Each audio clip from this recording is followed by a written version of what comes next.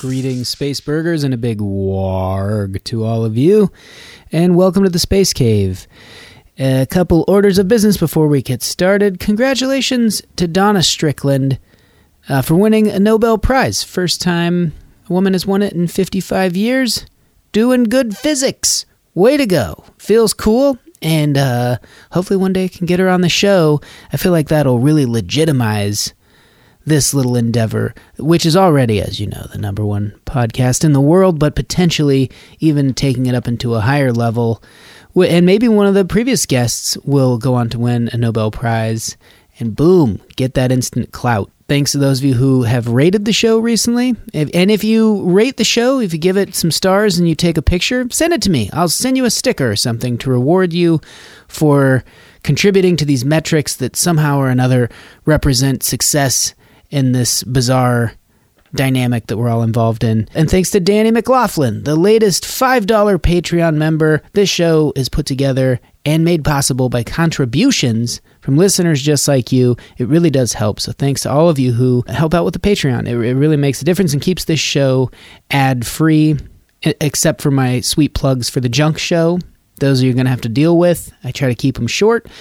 And I also think it's something you should maybe check out if you're in LA on the second Sunday of any month. The next one is this Sunday, depending on when you're listening, October 14th at the Copper Still, which is on Beverly Boulevard, 8 p.m. Come on by and see magic and music and comedy and animation, and some short films, all kinds of stuff. And if you are craving even more entertainment and a night out and a date idea, go see my friend Al Madrigal in Night School. It's a silly, goofy, fun comedy. I don't know why it's not getting talked about more, and I should have probably gotten Al on the show to do that. I'm going to try.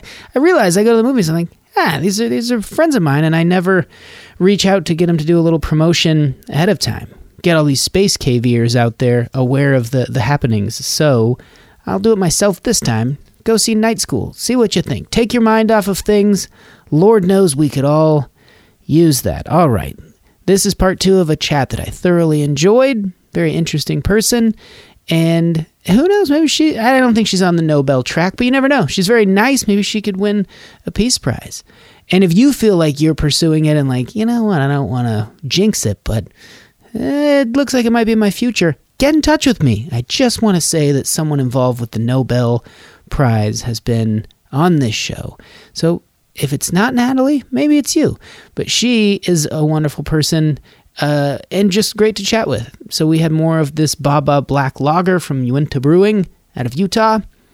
And here's part 2 with Natalie Vindivich. So we didn't get into, and well, I guess I should readdress this Uinta Baba Black Lager. Still enjoying it? This is such a great beer. I was actually just going to pour a little bit more. Oh, sure. Highly enjoying it, yeah. Good. Oh, yeah, you took that Uber. It did not, yeah. I did take an Uber. Oh, no, look at all this foam in it. Yeah, it really is a foamy beer. Yeah, which I like. If you try it at home, let us know if it foams up on you as well. I will. I definitely would like to pick some of this up because it's very good. Cool. Yeah, I'm happy to tell you where I got it and spread the word and get people out there. And I like that they have this weird little kind of compass on the top. I know. As a GIS person, I appreciate the fact that they included a north arrow to show you that this is the top part of the beer can. That's some nice map marginalia they included. Yeah. Map marginalia? That's what they call that? They call, if you include a legend, a compass, north arrow, a scale bar, that's all map marginalia on your map. When you were a kid, did you draw maps and things for your friends? My friends and I did that a lot for each other. A lot of them were treasure maps. Sure. But you'd have to have the compass on there. You have to have the compass on Sometimes even a bit of scale, like this far equals this amount. And you guys got fancy with it as kids. I think there was probably accurate? just one of us that was really into maps. Okay. And then we got into drawing mazes for each other at one point. Oh, I like doing that. I love drawing mazes and those are fun. And then, especially when graphing paper became, part of the system. I used to like drawing stuff on graphing paper, and you're supposed to be doing your homework or schoolwork. You take it and you draw like, oh, here's a, plan for this. Here's a little maze. That was really fun. Oh, I loved it. So I'm just curious how you got into kind of, geology being a secondary thing, but like particularly anthropology, where I associate it almost more with like sociology these days. Sure. I actually don't know that much about sociology. Except that it's a little cultural different. things, like cultural things, absolutely. I guess I have been wanting someone to ask me that question because I have 3 reasons why I got into anthropology. Cool. Because I moved here, I worked in the film industry and freelancing in a variety of jobs for about 6-7 years, and I wasn't feeling very. I needed the carrot, back to that analogy. And the 3 things that really pushed me to a master's degree, and specifically anthropology, because my undergraduate is in English literature. It's a little bit of a change. Where the first one was my English lit classes, I realized from Mercyhurst University in Pennsylvania. The classes I enjoyed most weren't necessarily the Shakespeare, this or that, or writing a poem. I really liked the cultural classes, like here's Francophone cultures, here's world literature. Those were the ones that really got me going, that I wanted to write about. And my thesis there was about terrorism and kind of a very topical cultural subject. Yeah. Not necessarily let's dissect this poem type thing, which is also awesome. It just wasn't my passion and interest. And I should have known then, but I didn't. And then I worked in Alaska as a tour guide and kind of compiling town history for... How did this come about? That's another story. But yeah, my second reason was that, and kind of writing down all their facts in their town. And that's basically ethnology. Don't you have to typically be like, I'm a local and I guess I can tell you a thing or two because I picked it up? You just moved to a town and then learned I all got their... that job from here and I flew up and I knew nothing about it, and I really dug into it like hardcore that summer. And because I was really into it and knowledgeable, and I got into even picking apart like, oh, here's this wildflower, it does this, here's this rock, here's this obscure history fact. A lot of the people on my tours asked me if I was writing a dissertation and if this was part of the research or part of my field work or part of why I was doing it. And I said, no, but that's not a bad idea. I started thinking to myself. And the third reason I was working on film industry. So when I got back, I was working on a show called Stitchers, which was a sci-fi show that ran on Freeform, that network, for 3 seasons. And that was kind of a sci-fi in a lab.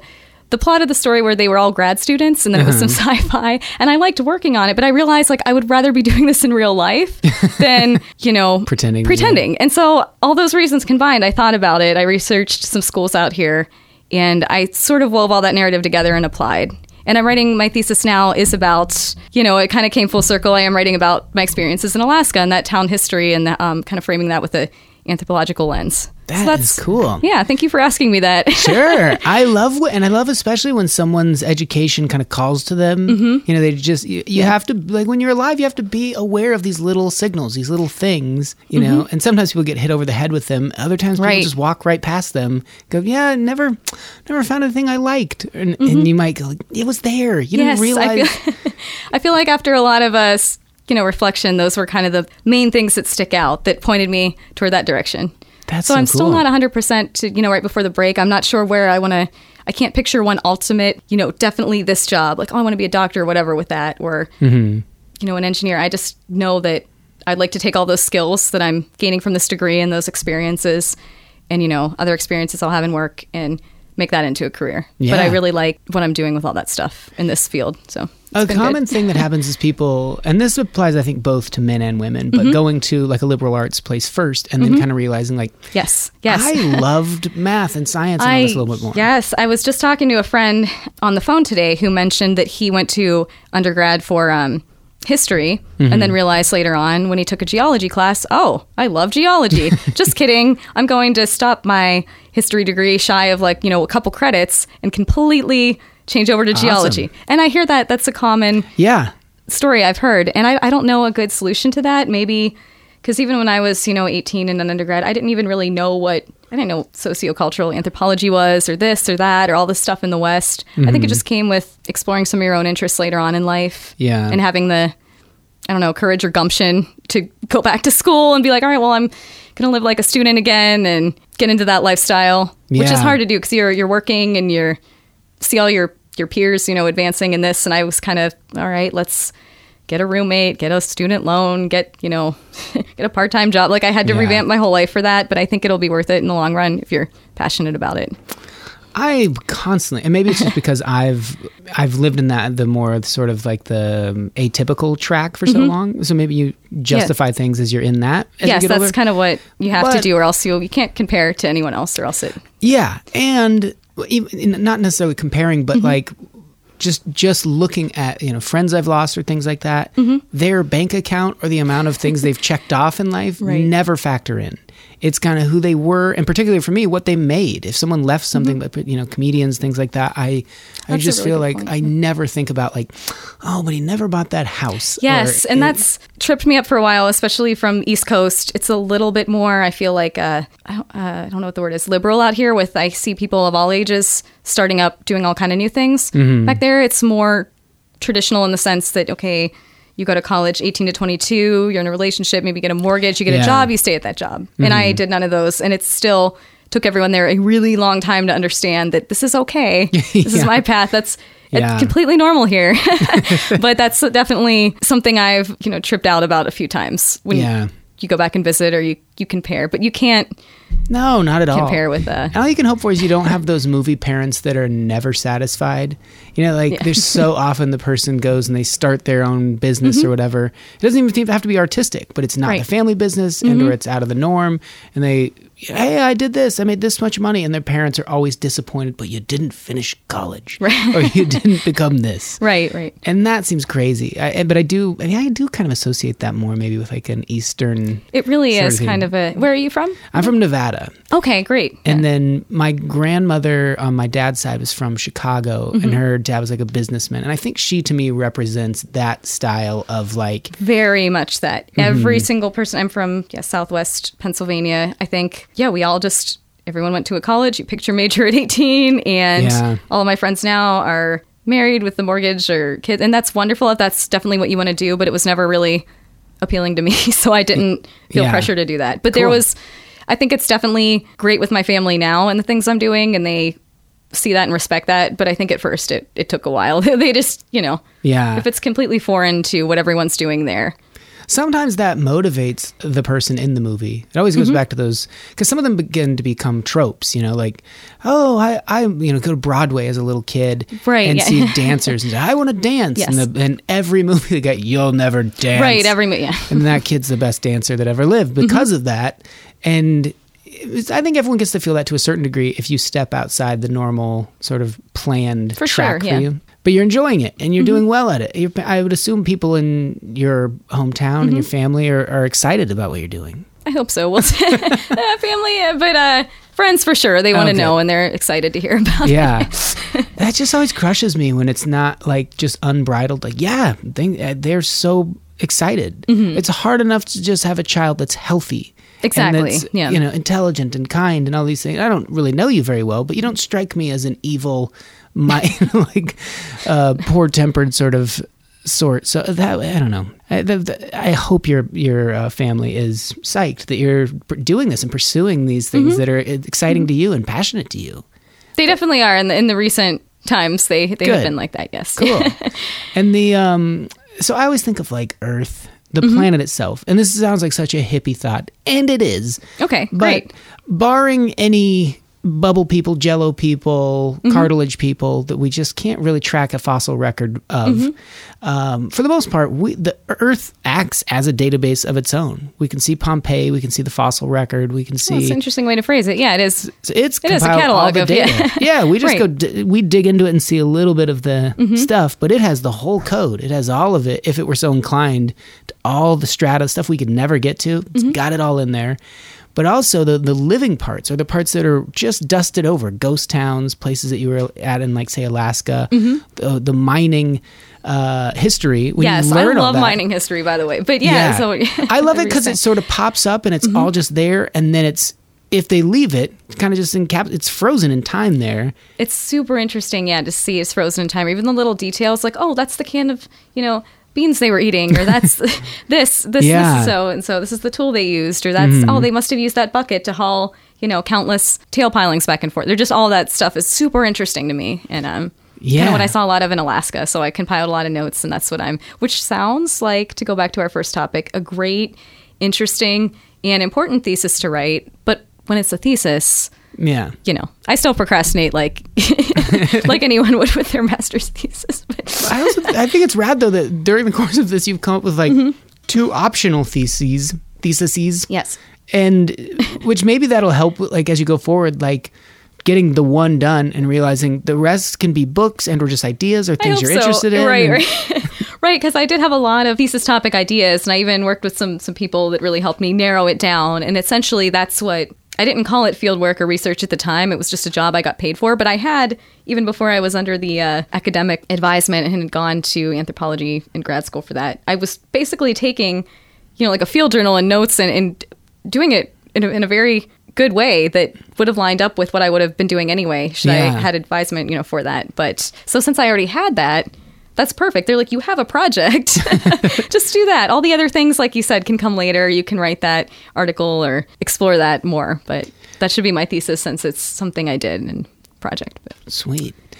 Yep. People think of archaeology and like Indiana Jones and digs and excavations and whatnot. But I don't think at least me personally, anthropology just on its own, it seems so broad. It's like, very broad. That's actually what drew me to it, because really? if you haven't noticed, I have a lot of interest. Yeah.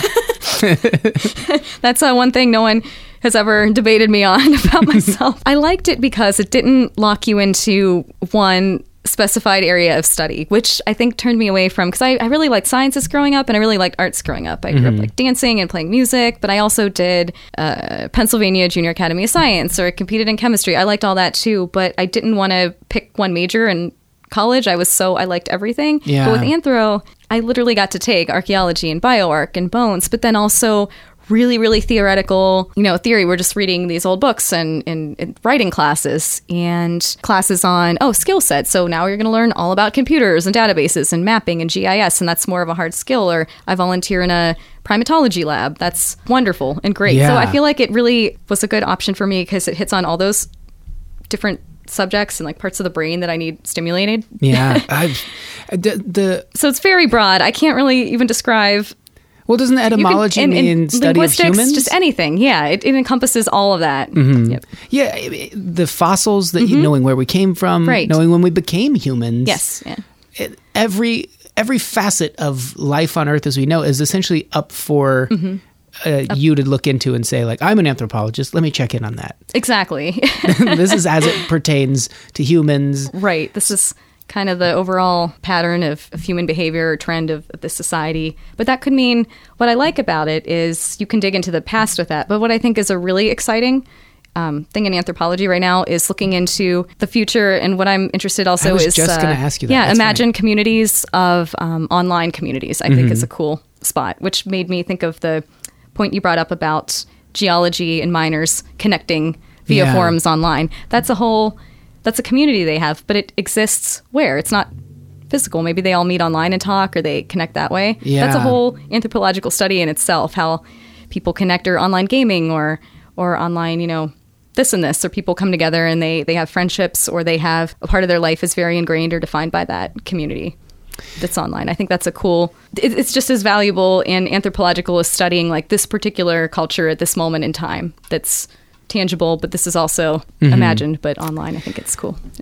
I think in that same trajectory, this made me think about AI, but going back to like what you were just saying as like the starting point to this thought that I'm just cobbling together now in my head, the linguistically, the way we interact differently from when we're looking at one another as to when we're text messaging, and maybe in a thread or a forum, you might respond differently because you're like, I don't want to look like a jerk. That's a great example. Yeah. So we develop languages and interactions that, if you're all those minors and you're typing, you're probably not going to do a lot of emojis and LOLs right away. Maybe you get to know everyone, then suddenly the abbreviations pop in. Yes. But then when AI sort of learns our behaviors, and it's almost sad for AI if they did become sentient, that they're doing it based off of software that we put into them. We put humans into you. We put our language, our cultures, the way we interact. That's your starting spot. Yes. And this, I would think they'd want to break away from that. Like, it took us 1,000 years. We're finally speaking in our own language. You'll never understand it.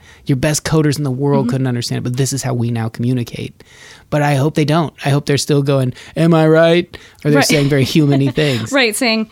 I think I never thought of it that way, but that's a great point, because people are afraid of them becoming too human, but wouldn't they want to become beyond, I would think beyond so. human? That's a good point. I would hope so. And it's no matter what they do to it. If they were pushing my head and about to crush it into some stones, I'd be like, whatever you say right now, just know we put that in there.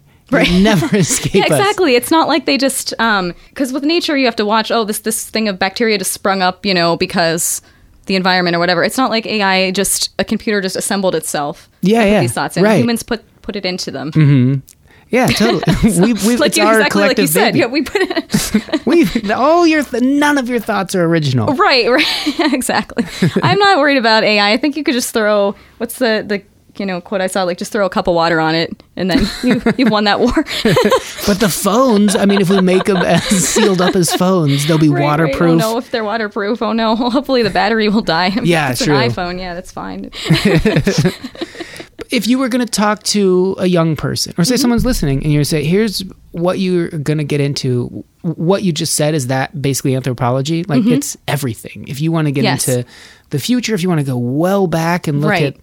And all of it appeals to you. So does that start to become kind of an overwhelming sensation to be like, when you do narrow in for a thesis, or how do you pick where you want to go? Like, ooh, that's a good question, because it can become overwhelming, especially if it's, and kind of like we've just had some conversations about all these little parts of it right now. Each one is equally exciting and interesting. It's not like, oh no, there's that one boring part of anthropology where we're digging up a bone, or no, it's this weird AI thing. No, they're all awesome and exciting. So I'm not the best person to ask about this, because I do want to kind of study everything, and I get a little bit hyper-focused with that on all subjects of it. But I guess I would tell someone, and someone told me this, just pick one thing, like for example for my thesis, because I had the hardest time narrowing that down, because I had all these obscure, one of the interests was the online community things, one of them was that whole American West idea, one of them dealt with anthropology of entertainment industry, since I had some experience. It was all over the place. So perfect example.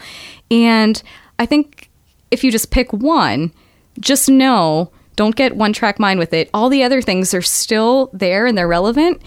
And those are all there for you to develop later and research and go down that rabbit hole. Yeah. So don't get tripped out about your thesis is not your be-all, end-all or your one focus of study, even if you're, sociocultural anthropology, or if you're trying to pick a focus or a major. There's still all this opportunity later on to get more into the other fields and to take classes in it and to write about or to research about. Just pick one to be your kind of home base or your starting point, and let the other ones kind of come naturally as you go along. But don't fall into the trap I did with, oh no, I'm not doing this, then I guess I'll never get to do it. Yeah, I just thought of it. Yeah. While you were talking about that, I was thinking of an analogy of you at the claim digging. Yes. And if you know there's a ton of quartz around, and if you start digging and then you look around and survey and think, we can dig all this up, and I kind of want to dig all this up. That is exactly our thought process there. Right where you are. You're going to have fun, and you're likely going to dig something up. You're not going to just dig all day. You're going to make progress. You're going to... Yeah. Well, some days you don't find anything, but at least that's not the area with quartz. Let's go to this area. Yeah. And I think that also helped me a lot. That's a great, great example of that. And I have to tell myself this all the time. It's just one day at a time, or one foot in front of the other. Let's just, thesis this. Okay, let's just do this. Next day, GIS. Let's start here and this and this. And if you break it down and just see what's right in front of you with what you're trying to study or learn or research, and not get so overwhelmed by the huge field, because it's definitely a field that lends itself to that kind of particular problem, then you're going to be fine. Yeah. So just kind of step back and remember that. That's what I would tell someone. I think maybe I liken it when I'm thinking of it, and that's probably the wrong thing to do, of like the detective nature of humans. Oh, okay, yeah. I'm going to go until I solve this. And that's probably a bad mentality to have. I'm the worst too with that, because I'm the kind of person, I like to stay up all night and work. So especially with GIS, if there's one little glitch or bug or this doesn't work, I will stay up all night till I solve it, or at least realize there's nothing that can solve it. And sometimes it's a software issue with the new like Arc Pro that's out, and I couldn't have done anything anyway. But I think at some point, you have to step back and go, okay, well, this is as far as I got with this tonight. Let's pause. Let's kind of regroup and talk to some others, think about it another day, then see if there's anything we can do. But it's very easy to get on those long tracks of like, no, until I solve it, I can't rest. But well, can you give me an example of like what would be a GIS thing to solve? Are you looking at, I don't even know how to foster a guess, really. I guess that's another thing. It's kind of a new field, and it's a new, especially with what they're transitioning to now. It's a lot of, what do I do? Up in the air questions. How is this working? So it's not like with the geology mapping stuff of like, we're mapping, we're looking here. And so I guess I had a issue last year where I was we were learning 3D mapping, and the colors on the 3D buildings, I think it was a model of Venice, Italy, wouldn't go onto the map. Mm-hmm. And you try to solve that. And essentially it was a glitch in the new program that you were using it. Yeah. But it's very tempting to go, well, if I just try this and this and this and this, for 24 hours straight, it's like, I need to sleep. So that's a problem you'd encounter. And you have to realize that you might not solve the whole problem in one day. And that's hard too for people that really like to explore and finish something or make a big discovery, to realize that sometimes you can just get it to this point. I definitely dealt with that in engineering a little bit, and like having to step away, and it was that was a perfect example. I think it's have you used AutoCAD in engineering? Yeah, so I guess it's a little bit like that. That's the similar. AutoCAD, the way I used it was more like everything was kind of already mapped. You just plug in numbers, but getting those numbers was a lot of like, especially, when you're being tasked with a problem that later on, if you actually have a job, they're just like, oh, use the software. Exactly. Yeah. Later on, I feel like if you had a job in it, because I did help one business once, and all they wanted, here's all the data, just plot these points on a map. Easy. But then when you're learning it, or like when you were studying engineering, it's this whole big thing of doing everything. Oh, and just trying to know, like, it teaches you how to think that way, which I think is really fascinating to like, we should have looked at volume of this, taken a derivative of to get this coefficient to then put into this equation that we then take 20 iterations of, and then we get here. It just keeps going on. It keeps going on and on and on. And yeah, there's been nights where we're all in the lab till 3 a.m. and we're like, it still doesn't work. What do we do? And then so it's like sometimes you just have to take it. I'd also say some good advice is don't be afraid to just, sometimes you get so far into trying to fix one glitch. Don't be afraid to just shelve that, open a whole new thing, and just start over from square one. Just go step by step by step and not miss anything. And, that's also a good way to solve things, I think. But when 3 a.m. or otherwise, when you do have that light bulb moment and it just flows out and you solve it, it is not dissimilar to the carrot. It's a human feeling of like, that really... That's the best feeling when you're... I think there's even memes about that. It's like, my data loaded on the first time. Like, what? Like, this is... like, it's the... or, that's the best feeling. And then you wonder, like, wait, did I do something wrong? Why is it loading? Why did it work? Your Alaska excursion, I'm fascinated, like, anthropologically. Okay. How far can you go? How much do they tell you? Like, can you get a sense, walk through the streets and feel like how the town was, how they were to one another, men and women were to one another? Was it patriarchal? Yes. Was it extraordinarily religious? Were they violent? Were they, Sure. No, I have some thoughts on that, because this is my complete personal opinion and what I took from it, based on my own experiences, and someone else might have a different opinion. However, when I was up there, how it was in the current day, and also based on what I read about, there was a woman, the book's called Tisha, wrote about this area, Chicken, Alaska. The name of it was Chicken. There's some legends on how it got that name that I go into in my thesis. Oh, cool. But what I learned from reading the few documentations, and these are also embellished and you kind of take them with a grain of salt, and what I learned from just living up there with everyone is that in that area, there was not, you'd think there's definitely a bigger ratio of men to women up there. There's lots of dudes and not so many girls. But everyone had to pull their weight, because you're in such an extreme. Where I was, there was no roads, no phone service at all, no landline, no cell phone line, no, the grocery store I think was 100 miles away. Everyone kind of had to know everyone's business in order to plan like, okay, well, who's getting the food? This person's hunting. So they brought, now there's like a reindeer stew tonight and this, and, or, okay, who needs propane for their RV, or because we all had cabins or RVs or this or that. But you were expected to work hard. And I didn't, because everyone had to help everyone. I didn't see a lot of sexism or discrimination. I saw everyone was expected to step up. And I also in that area, everyone, it was very kind of invoked old Western, how I would have imagined it, spirit, where everyone's walking around with a gun and this and fending for themselves, and there's no real police force or anything. It's kind of, everyone knew everyone's business, so there was never any crime or anything because they would know who did it.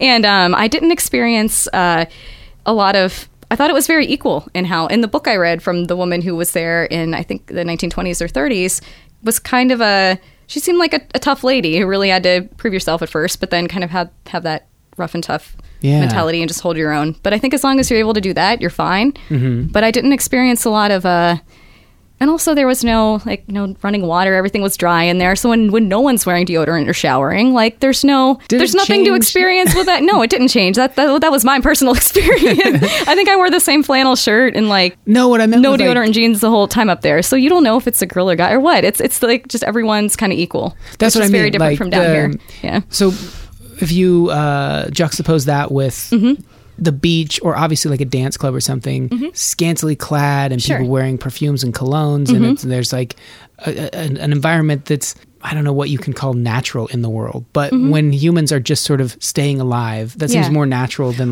recreation time. That's a great way to put that. I think when everyone's just sort of, there's still that element of survival, or there's still people reporting on don't hike up the hill tonight. There's a moose up there with her baby, and moose are dangerous. They'll charge you. Just everyone's kind of, or there's a bear, okay, watch out for this. There's still that element of survival in the wild, that whole pressure of, I guess, societal norms, how they are today with men and women are removed. So I think a lot of people thought the opposite. They thought, oh, well, you're, one of the only girls up there. Was it weird? And I'm like, no, not at all. I felt like I had, 50 brothers that were all just looking out for me, but I never felt. But what about, I've watched a few of these survival shows or, remote Alaskan or Arctic kind of living. Yeah. And they always have something that's like blah, blah, blah days, trappers days or whatever you'd call it, where they, like festivities and a heritage kind of thing. Do they have moments where they have a dance and everyone kind of takes off their flannels and showers for one time a year? They didn't have anything like that? Nothing like that. Not in the area I was. It was too remote. But I know exactly what you're talking about. I mean, there was like a 4th of July festival, but you still wore the same flannel. I remember one time, it was so funny, I actually washed my hair because there was like a community shower that I would go in sometimes. They're in the one main building. And I think I had put on, my family sent me a care package or something that I received, and I put on like a new t-shirt and I had showered. And they were like, you're so fancy. Are you going to a wedding? I'm like, no, I just put on a clean t-shirt and I took a shower. Like, that's literally all. That's how. Whoa, yeah, they were like, whoa, yeah. Like, I need to put on my tuxedo. No, that's what kind of the funny reactions were to that. So I feel like when I went to up there, that was also about 100 miles away on top of the World Highway to Dawson City, Yukon. That's a gold rush town in Canada. That sounds more like what you're talking about, where they did have, back in the day, it was a bigger and more preserved, where they would have like the dances and this, and they had the fancy saloon, and maybe, than just like the normal day to day. And you'd get dressed up and you'd put on a good flannel or whatever back in the day, whatever they did. But the spot I was even more too remote for that even today. But I have seen places like that, and I think that was that would make a kind of for a different experience. But I probably have this too, as someone with a lot of varied interests or just interests in the one thing you're focused on as well. In that, like, sometimes you're like, man, life is long. What am I going to do to stay occupied throughout this whole thing? Another time you're like, I wish I could live 1,000 lives to go live in this period and in this place and experience all that. When you're in Chicken, does it feel like you're kind of in a time warp where this question is not dissimilar to how I imagine it being back then? Yeah, I think it's very much so. And I noticed that when I would be working or doing my own thing there, and I'd have friends that would go downriver, we called it, on 40 Mile River to do, which was a dangerous 2-hour ride on a hovercraft that people made. It was completely even more remote than the area I was in. But I remember feeling like in a time warp, or like kind of olden times, when I was wondering, when are my friends getting back? I have to peer over the mountain or see when I see them coming down, because you don't know. It would. I imagine that's how people felt a long time ago, or when they were wondering when their family or friends or so-and-so were coming back from the mine, and there was no phones, there was no anything to communicate. It's not like here where, you text someone 20 minutes away on the freeway and that's a big deal. It was like it would be days or 2 weeks, or did they drown on the river? Was there a bear? Or maybe they're just having a good time and they stayed long. You don't know. It was Yeah, I lived up in the mountains for a summer, like managing a herd of cattle. Wow. Okay, so you have some experience with that. Yeah. Man, how did you feel with that? I liked it. Great. Yeah. It was you have to put the fears out. If you start worrying, which people do now. Yes, the you really have to. strangest fears now. Right. What if our car does this? What if this happens? What if someone carjacks us? You're like, okay, those can happen, but we're just driving 5 miles away. It's broad daylight. Right. We're in a safe neighborhood. Yeah. I don't think we have anything to worry about. And yet when you're up there, you're like, what if my horse breaks its leg? Yes. What if X, Y, and Z? And one of them was what you're just talking about, like, I don't know if we had a calendar, but we were like, I feel like it's been, more days than they said, and we don't we're running out of food. Right. That's a serious thing when you're up in those kind of isolated spots that you have to come down and get supplies and go back out. Yeah. And then seeing a couple people riding along with a couple packs, or like mules with packs on them behind them, knowing like, oh, good, there's food in those, was a cool feeling of like, this is probably how it felt in the old days. Yeah, that's exactly how I felt. You're just reliant on other people. You're just reliant on other people. And that's why I didn't feel a big divide between men and women up there, because everyone was equally, it doesn't matter if it's a man or a woman going to the next town over to get the food. It's a person and they're bringing food. So that's how I felt about that. Yeah. So anthropologically, I'm going to try to stop saying that word. It sounds ridiculous. No, it sounds awesome. I wish I could use it more in day-to-day life.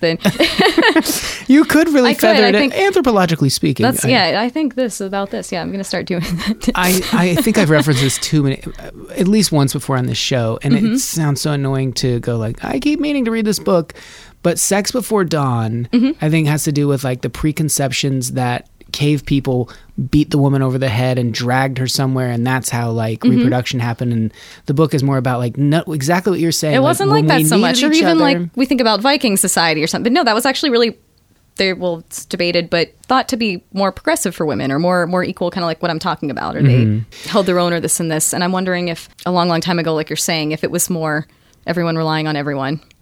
Yeah, I'm curious like what your thoughts are with like, do we need anyone now? Do we need each other? Everything is so digital and so like manufactured. I was thinking this points me to an interesting thing that I have a lot of people ask me, because when you look up Chicken Alaska online, it says census population 7 people.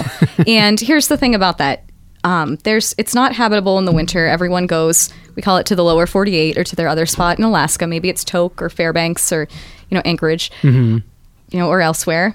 But there might be a few people who stay up there in their own little hut or cabin or home they make that kind of, unofficially guard the town and all that, or have a job. But, in summer months, it's big tourism because people come from that route from Canada through Alaska to do a big road trip. So you might see 300 to 400 people coming through there a day, and they camp in the wilderness, and it's thriving in the summer, and there's geologists, there's workers, there's people camping. Great spot. Wonderful to be there. But like 300 or 400 a day? A day, because they would come over like top of the road highway, and that's a big road trip. It's the northmost, it's the only road border crossing, so you have to go through it, and you have to stop. It's like 100 miles on a dirt road either way. Well, cool. not all dirt, but not the best road. We saw a shirt there that said, I survived top of the world highway, if that gives you any indication. Yeah. To get through there.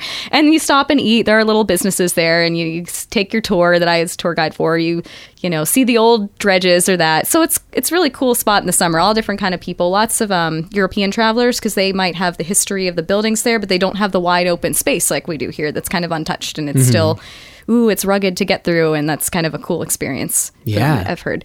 But anyway, so they say, oh, are you lonely up there, or it seems so isolated, or you didn't have phone, or this or that, and then I say no, 100% no. In fact, it even got a little stressful to me being in such contact with everyone, even on the off season when it started turning in September and people were leaving, because everyone knew your business. Like, you couldn't walk outside. I lived in like a dry RV there, that without everyone knowing, did you go to the saloon last night? Did you go here? Why'd you stay in? What are you doing? Are you having coffee right now? Are you making this? Or, because everyone had to stay in such communication with each other for survival, or just getting supplies and all that stuff. Yeah. Where here, for example, I took off work and class this week to do some home improvement projects, like I said, where I didn't log on to my computer. I told them I was going. I didn't feel like it. I didn't go to the grocery store. I ordered in food from Postmates or Grubhub. Someone delivered my food. Yeah. I could run around like a banshee in my apartment for 5 days by myself with no one knowing my business, anything what I was doing, completely isolated. Yeah. So I actually find the complete opposite to be true. The more we're kind of connected via technology or online or live in close quarters like that with lots of people in a city with lots of advancements, lots of options. I don't need to tell everyone my business or rely. I can get all that stuff myself via, a phone app. I felt like that can be very isolating, and that can be a good or bad thing. If you need some time off like I needed, great. Do your own little thing. But there, I never got that. So I found it was not isolating, even though there might only be, 10 people that day in the whole town. Yeah. When they're always kind of up in your business. That makes complete sense. Mm-hmm. Which is, they always look at me and go, oh, that's not, I didn't expect that. I'm like, no, that's...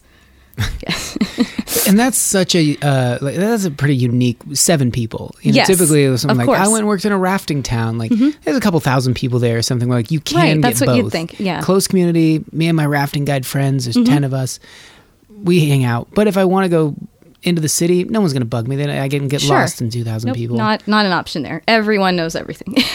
Do you have some thoughts after studying anthropology on the idea of a soulmate or these sort of things, or do you look at it as like it's all proximity and it's familiarity with like we have similar experiences? If you're one of 7 people and you're not really going anywhere, right? Are you gonna construe some deep meaningful connection with someone because there's only 7 people? But here maybe I hear people have difficult time dating in LA or whatnot because there's so many people and options. Right. And there's always like someone better or this or that or so many options. I think I don't know about that actually. Oh, okay. I think it's a little bit of both. Like I think it's water or grass is greener where you water it. So you I haven't heard that. instead of on the other side. So I think you could maybe make that connection depending on what you put in to it. And I have seen some very good relationships up there. And I think some of that might come from you're put in these life or death situations. So when you're, running from a bear or a moose with your significant other, and you have to hole up for, hours while it stomps around outside before you can move or that kind of thing, that might create a more deep connection. Where here, if you're just going on a Tinder date to a bar, like that's not. That doesn't really speak to like a deep. So that to me, psyche type connection. But I can go either way. I'm not sure. But it sounds like you just really crapped on the idea of soulmates. To a certain degree. I'm kidding. I mean, I don't know. No, just I actually go back and forth on that subject. But I think it could be what you put into it or what. A little bit of situational, a little bit experiences you create for each other kind of thing. You could maybe have many soulmates, but... And if you truly are soulmates, perhaps you were in that same area because of it. Because it was so kismet. Completely, yep. No, I think that's true, yeah. I always thought like with, high school sweethearts and things like that... You grew up in the same town, you have the same experiences, you it would make sense that you think about things the same way, and or if someone's head's up in the sky and yours is too, they stand out. Their head is a little bit above the crowd so you can see them. Sure, yeah. And obviously not all those work out. People go and they grow differently or whatnot, but when they were married for 70 years, like, I get it. Like, I get it too. I think that's really special, and I have seen people like that, and they just are in tandem with each other and they grow together. I think that's amazing and awesome. And like, that's so cool that they found. I guess I was just curious from anthropology if it's like, well, we are a herd or we're a tribe of people on this whole planet together and we need each other. Sure. And therefore, and we're also a reproductive species that kind of has this propagation thing wired into us that whether it's 7 people and you're kind of selecting subconsciously like this, she can't carry anything or she's exactly. Her it's like, well, this guy good. Has, almost all his teeth and that's better than that's how it kind of was. Oh, really? So anyway, sorry, what were you saying? Oh, no, that was the whole train of thought. It's just the really thinking of, is it just a byproduct of that or is there more to it? And I guess maybe it's something we'll never know. Or perhaps we do, and we don't want. If we did know, we wouldn't want to ever acknowledge it. Right, no, that's a good area to explore because I'm actually not sure in that because I can see it going either way or different. Or then I see people here or in a big city urban environment that might not lend itself to that extreme connection and limited resources type trope or relationship, still have amazing magical connections and great things. So maybe it's just recognizing, you know, and I'm going to sound hokey as I say this, like your soul in another person or the same spirit or some kind of connection that you can find anywhere. So I totally believe in that. Yeah. No matter where you are. Okay. The idea of a town or a group or a community, at some point, post-agrarian sort of society where, you know, you do this job and I'll do this job and we're not necessarily hunter-gatherers anymore. You have specific things. You probably saw that in chicken on like the lowest level in that, like, what do humans need to thrive? You mentioned the saloon. You have like a private living area. Yes, so already you have that. Like we got that. Yeah, great. Yeah. And what else? You don't have a post office with 7 people. Or if we you do have that's actually why it is a town with that is documented by the census. Yeah. Because they had to put a post office there. Actually, that's one of the legends of how it got its name of chicken, was there were all these miners back in the day, and the late 1800s, there were supposedly hundreds of people there. There was a big, you know, advantageous gold strike on Chicken Creek. And they said, okay, well, you have so many people living there. That's a legit town. We need to put a town name and a post office there to access everyone that's living there. And they said, what's your town name? And they wanted to call the town name Ptarmigan because there were lots of ptarmigans in the area, this grouse bird, but no one knew how to spell ptarmigan. So the legend is that one of the miners stood up in the meeting and said, hell, let's just call it chicken. Perfect town origin story. There's others, but that's kind of my favorite one that people like to tell. Yeah. Nice. Okay. So there's still a post office. Post office, saloon. Yes. Everyone has a private living quarter. It's not like you're all reverting to one big cave. No, it's nice. There's little cabins. Some people lived in a tent all summer. There's a lot of RVs that were repurposed as living things that could be hooked up to a solar panel or propane tank to no running water in it. But I had a very nice trailer. It had a, little bedroom area, a little table. I could store my, canned foods or that kind of stuff there and take that in and make it elsewhere or make like a fire outside on it and cook. But it was very nice and private and all that. So that was definitely if I didn't have that, I think I would have had a worse time if it was all kind of squashed into a camp, like you mentioned. But I think that was one of the things I really appreciated because you're around people all the time, like I said, and they're all kind of dependent on everyone's schedule or what's so-and-so doing or bringing. Yeah. You could kind of go back to your own little refuge. So they did have that. And that was good. Gymnasium, rec center, dance club, library. We didn't have any of that. Okay. So you can start stadium, arena, football teams. And those are all fun. I enjoy all of those very much when I'm here.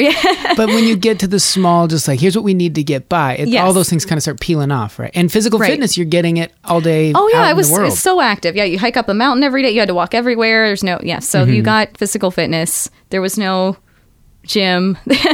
There was...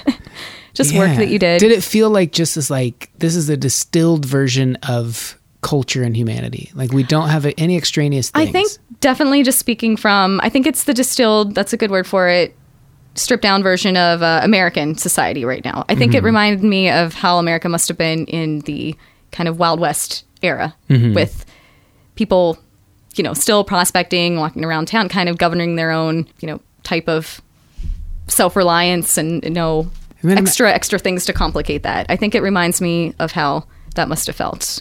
I wonder if that too was, how many other times did this happen? Obviously, Lewis and Clark and people prior to that, Magellan going way back, people that but they had a crew on the ship where Magellan could be like, you guys playing cards? There could at least be some people hanging out. But for I think of one person starting a claim and having a fire and eating beans and catching fish and just toughing it out and then getting on their horse or prior to that, climbing in the river and soaping off, slicking over their hair and riding their horse into town to be like, I don't know how they would hear about it, or maybe they just knew the town was there, or it was maybe having a dance. Sure, and go in and people be like, know about it. We are a social creature. Right, and I'm willing to I think ride that's really important. 50 miles or so to go do this. That's just in us, right? I think it is, and I think that's a good point. It really called upon the social aspect of humans, because even though you would work all day and everyone would know your business, I still made friends with some other seasonal workers up there or people of all ages. And we'd go to the saloon or we'd play cards or we'd sit around the fire or we'd go out and shoot guns in the woods or just anything you do for fun up there. But it was still like that social component was very important, even outside of work. And we still found ways to do that, even though we weren't going to a dance club or to a stadium or doing, a lot of summer activities like you'd have in a city like Did LA. you feel like hillbillies a little bit? I mean, a little bit, yes. You mentioned yeah, of course. saloon and shooting guns. Yes, absolutely. But was there the spirit of the hillbilly culture as we see it or know it now is kind of lack of intellect that is the what I motivation? found up there was extremely intelligent people, and I don't think you would survive long out there if you didn't have intelligence. Right. Yeah. I really don't. I think, that's... Goes back to the ingenuity thing. I would imagine Exactly. you can't just head on over to the store and grab it. You got to make stuff. And Right. You have to know, okay, well, I have this much food. I need to ration that or keep this in mind or know what to do when this comes or, okay, get ready for the season. Mm-hmm. Man, well, it's a pretty fascinating experience, and I'm excited. I hope will you be able to like publish the thesis and people be able to read it? Yes. Cool. Well, I hope we share it with the show. And how's your beer sure. coming along? Have you Oh, finished? I'm almost done with the beer, so it Cool. was excellent. This is one of the. I'm really excited about this beer tonight. Yeah, this has been a highlight. Never had a black lager on, and I thought it was terrific. And it's Natalie Vindivich. Yes. I don't think I said that in the That's first correct. episode. Yeah. Okay. That's perfect. Yep. Cool. Well, thanks so much for doing this, and come back sometime. Yeah, maybe when the thesis is done, That'd we be can have a rad. discussion about it. But Cool. thank you so much. That was a great discussion on Oh, the thanks. anthropological view of life. Anything we didn't get to? Any final parting thoughts you want to get out there? I really like I encourage everyone to go out there and keep searching for that perfectly shaped carrot that you pull out of the ground. I love it. Yeah. Well, cool. Well, thanks, Natalie. Thanks. Bye. What'd you think of that? I hope you liked it. I enjoy the chats, as I've mentioned many, many times. Thanks to Dan for putting the show together. Thanks to Rob Crow for the theme song. Thanks to all of you for listening. If you have ideas for guests or beer or music or anything else, you can tweet at space_cave, or you can email directly pings@thespacecave. And other than that, try to get out there and do your best. If you're too frustrated about what's going on in the world, obviously vote, get registered, try to get one person that you think in your life is maybe one of those people that, I'm not big on voting. See if you can talk them into just this once. Get involved. November 6th, get registered and get out there and do something. And if you're just sitting there absorbing the news and being angry, go outside. Get some fresh air. You're still living on a little rock that's spinning around. Likely you can overcome lots of things. Hopefully we all can together. And if you can't and you want to talk about it, give a call. Send a message and we'll chat on the show, and hopefully that'll be cathartic. All right, let's get out of here. This is a Dan song. Yet again, he's running laps around all of you guys with your musical suggestions. He's the new A&R guy for the show. This is from Fritz. It's called Summer Holiday. Thanks for stopping by the Space Cave.